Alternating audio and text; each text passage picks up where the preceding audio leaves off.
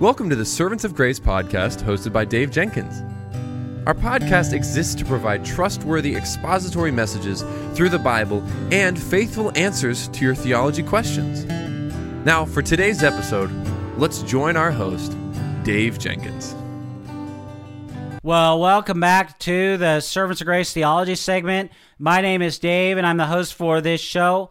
And today we're going to continue our look at the meaning of words related to the person and work of Jesus Christ that we see in the Bible. And this one is really, really important that we understand. And the question today that one of our listeners has written in and asked about this is, what is justification? Now, justification is a principal benefit of redemption that Christ secured for the elect. In justification, God declares sinners righteous in his sight in the divine law court.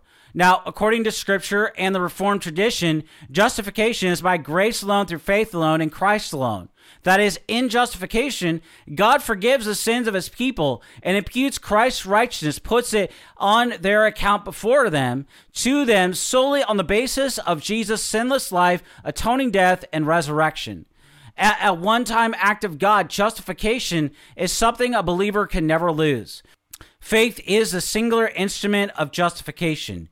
That is, God does not require any other gracious operation on the part of those he justifies except faith, which rests on and receives Christ alone for one's righteousness. And although justification is accompanied by other saving acts and works of God, it remains a distinct blessing of redemption. On Judgment Day, believers' sanctification will give evidence of their justification, as they'll be openly vindicated before men and angels. Holiness and even good works will not be the reason that God declares a believer righteous, but these things will prove that God declared that person righteous in Christ, because those who have been justified will bear spiritual fruit. In other words, justification logically precedes sanctification. The New Testament includes well-reasoned defenses of the doctrine of justification from the attacks of false teachers. In fact, in church history, the doctrine of justification by faith alone was a central tenet to the Protestant reformers in their refutation of the false gospel of Roman Catholicism. And in the latter part of the 20th century, the doctrine of justification by faith alone in Christ alone has again become a central point of theological controversy on account of the teaching of the proponents of the new perspective on Paul. Now, justification, we must understand, is, as we're talking about, one of the central benefits of redemption that God applies to believers on the basis of Jesus' sinless life, atoning death, and a resurrection from the dead. Now, in justification, ungodly and guilty men and women are counted righteous before God, as we see in Genesis 4:5. This means that God forgives their sin and accepts them as righteous in his sight on the basis of the saving work of Jesus Christ alone, as we see in Romans 4:6-8. Scripture is crystal clear that individuals are justified by faith alone in Christ alone in Galatians 2:16 and Philippians 3:9. The Westminster Shorter Catechism in Question and Answer 33 says this: justification is an act of God's free grace, wherein he pardons all our sins and accepts us as righteous in his sight only for the righteousness of Christ imputed to us and received by faith alone. That is, justification is a once-for-all, non-repeatable act of God. It is distinct from progressive sanctification, which is an ongoing work of the grace of God. And once God accepts a sinner on the basis of the imputed righteousness of Christ, that person can never lose their right standing before God. Faith alone is the instrument of justification, because the Westminster Confession, Question and Answer 36 says, faith in Jesus Christ is a saving grace, whereby we receive and rest upon him alone for salvation, as he's offered to us in the gospel. And while God requires that sinners believe in Christ for their justification, the exercise of faith is a gift of the grace of God to the elect. Faith alone justifies, even though it is accompanied by the other graces, love, affections, repentance, and so on. That is, faith unites a sinner to Christ, and thus enabling God to impute, that is, to credit or account Christ's righteousness to the believer. The doctrine of justification has been the subject of the attack of many false teachers. The Apostle Paul confronted false teaching about justification in his letter to Romans and in his letter to the Galatians. In Romans, Paul sets the doctrine of justification by faith alone in Christ alone in contrast to the works righteousness of the Judaism of his day. In Galatians, certain false teachers had slipped into the church in order to disturb the faith of the new converts by insisting that one needs to believe in Christ and to keep the law in order to be justified. The Apostle Paul pronounced the strongest possible condemnation of that false gospel. These attacks on the doctrine of justification by faith alone in Christ alone provided an opportunity for the Apostle Paul to address the Old Testament background of this doctrine and the intricacies of it in a redemptive way. Reformed theologians have long emphasized that regeneration logically precedes faith, since no one is able to believe in Christ until God the Holy Spirit takes away a heart of stone and gives them a heart of flesh, as we see in Ezekiel 36:26. And yet this renewed heart of love does not justify a sinner, because it can never take away the guilt of the sinner standing before God. Fallen in Adam, all mankind inherited the guilt and the corruption of Adam's sin from birth. That is, Scripture teaches that Jesus Christ came into the world as the last Adam, the second representative of God's people. In the covenant of grace, Christ deals with the guilt and corruption of Adam's sin by dying on the cross, and he accomplishes all that Adam failed to accomplish in the covenant of works by establishing a perfect righteousness for those who would believe in him. The sinless life and atoning death of Jesus Christ is the basis for the believer's justification. That is, believers benefit from justification by faith alone in Christ alone in a number of very important ways. The Apostle Paul makes it clear that it is the ground of a believer's joy and peace in God, as well as their access to God in Romans 5:1-2 and Romans 8:1. The believer's growth in grace is dependent in part on knowing they have been justified in Christ. If a professing believer doubts whether or not God has freely accepted them by his grace in Christ, they will inevitably slide into a form of legalism, a fleshly mode of performance for both their sanctification and justification. The Protestant Reformation, though, involved a rediscovery of the doctrine of justification by faith alone. And although the Reformers labored for the defense and even the propagation of other important truths in contrast to the perversion of the Roman Catholic Church, matters of soteriology lay at the center of their contentions with the Roman Catholic counterparts. Commonly attributed to Martin Luther, the saying, Justus dictor artolitus stantitis et canditis ecclesia, that is, justification is the article on which the church stands or falls. It captures the essence of the Reformation's defense of this central doctrine. And in the latter part of the 20th century, proponents of the new perspective on Paul, they have gained an increasing influence in certain Protestant circles.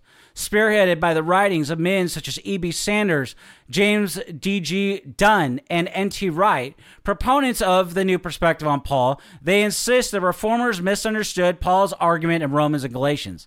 Wright, in particular, has been influential in conservative Protestantism.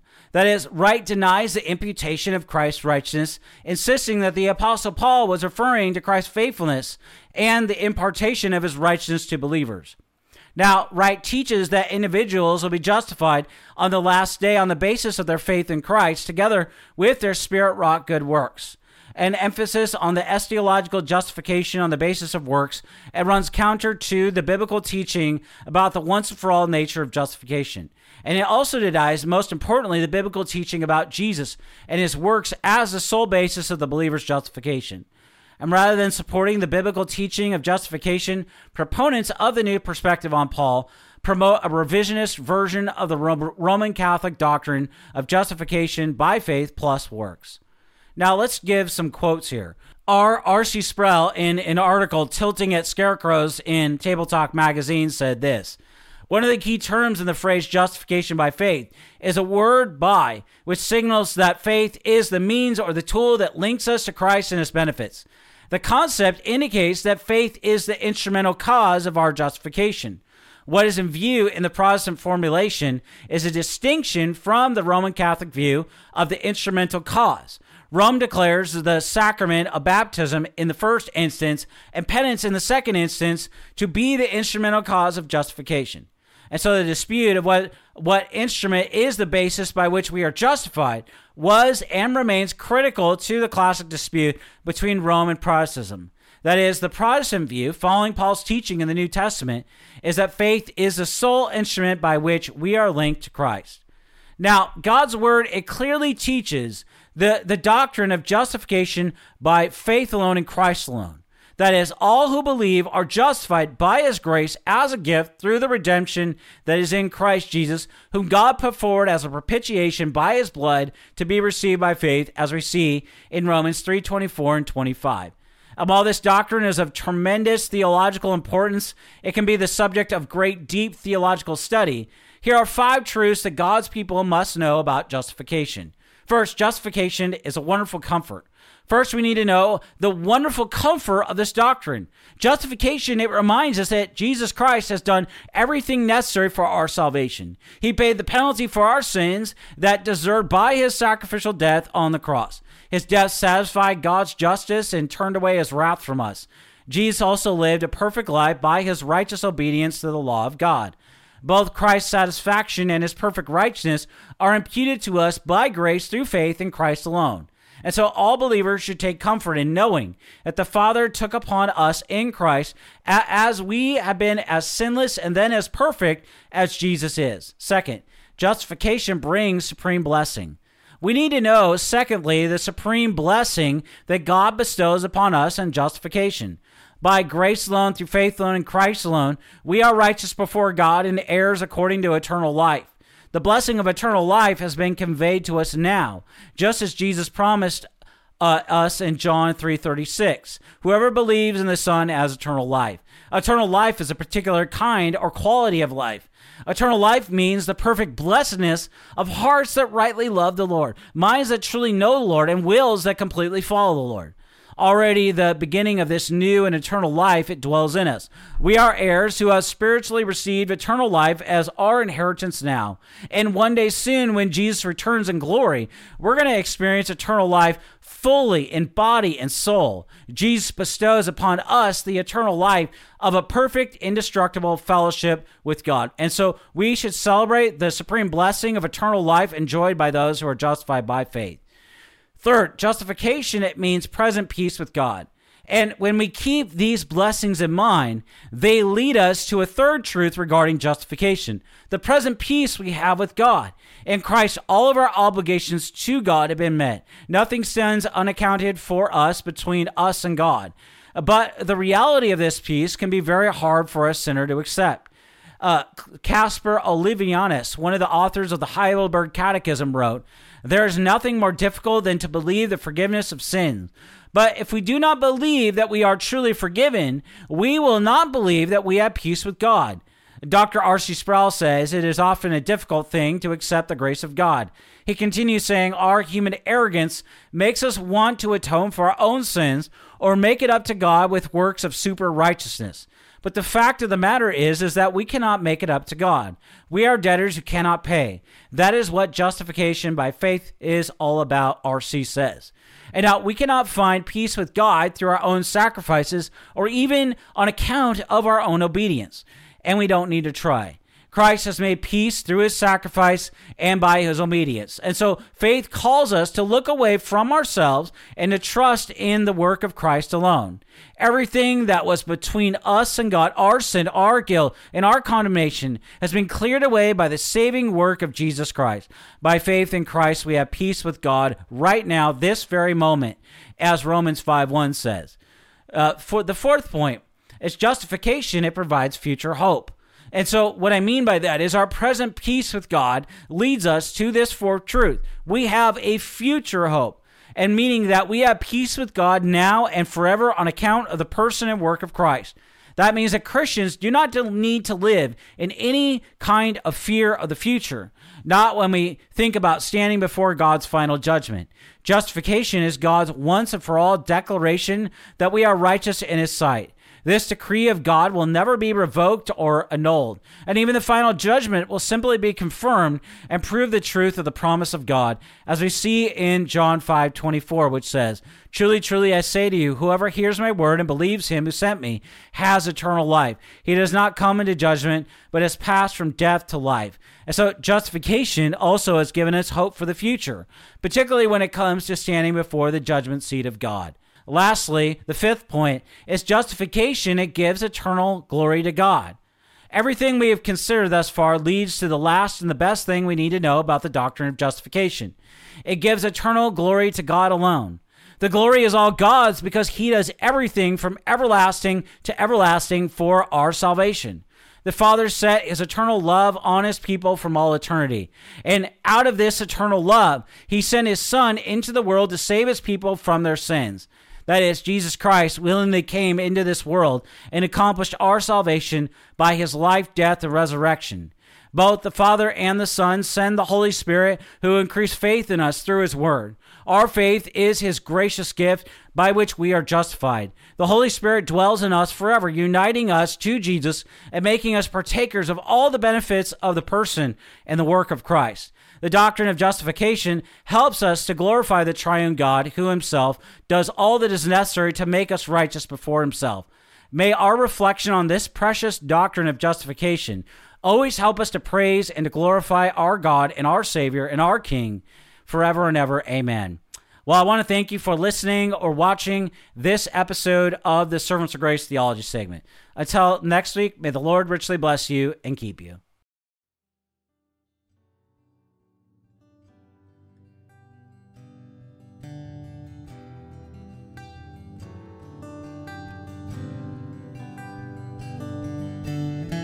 Thank you for listening to the Servants of Grace podcast today. If you enjoyed the show, please subscribe, leave a rating on the app, and share our episode with your friends and family. If you'd like to, you can follow us on Instagram at Servants of Grace, on Twitter at Servants of Grace, or by searching Servants of Grace on Facebook. You can also find this podcast on the front page of our website at servantsofgrace.org.